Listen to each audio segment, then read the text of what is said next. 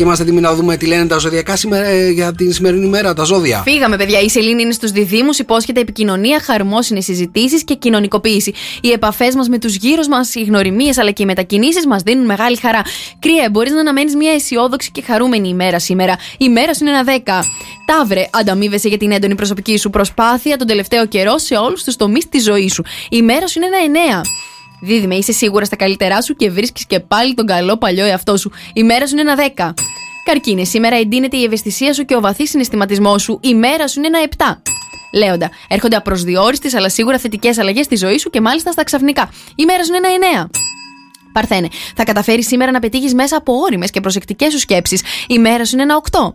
Ζυγέ, είσαι σίγουρα περιζήτητος και αγαπητός στους κοινωνικούς σου κύκλους και στον περίγυρό σου. Η μέρα σου είναι ένα 9. Σκορπιέ, απέφυγε προσωρινά να εκδηλώσεις συναισθήματα, επιθυμίες και βαθύτερες ανάγκες. Η μέρα σου είναι ένα 7. Τοξότη, παίρνεις την απόφαση να αντιμετωπίσεις άτομα και καταστάσεις με εμπιστοσύνη. Η μέρα σου είναι ένα 8.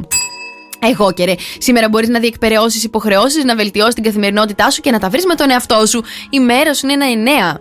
Υδροχόε, καταφέρνεις σήμερα και πετυχαίνεις στόχους χωρίς μάλιστα να προσπαθήσεις ιδιαίτερα. Η μέρα σου είναι ένα 10. Ιχθύ, ένα ισχυρό δέσιμο θα υπάρξει τώρα με το σπίτι και την οικογένειά σου. Η μέρα σου είναι ένα 8. Νίκος και Μαρία. Σοκ FM Morning Show.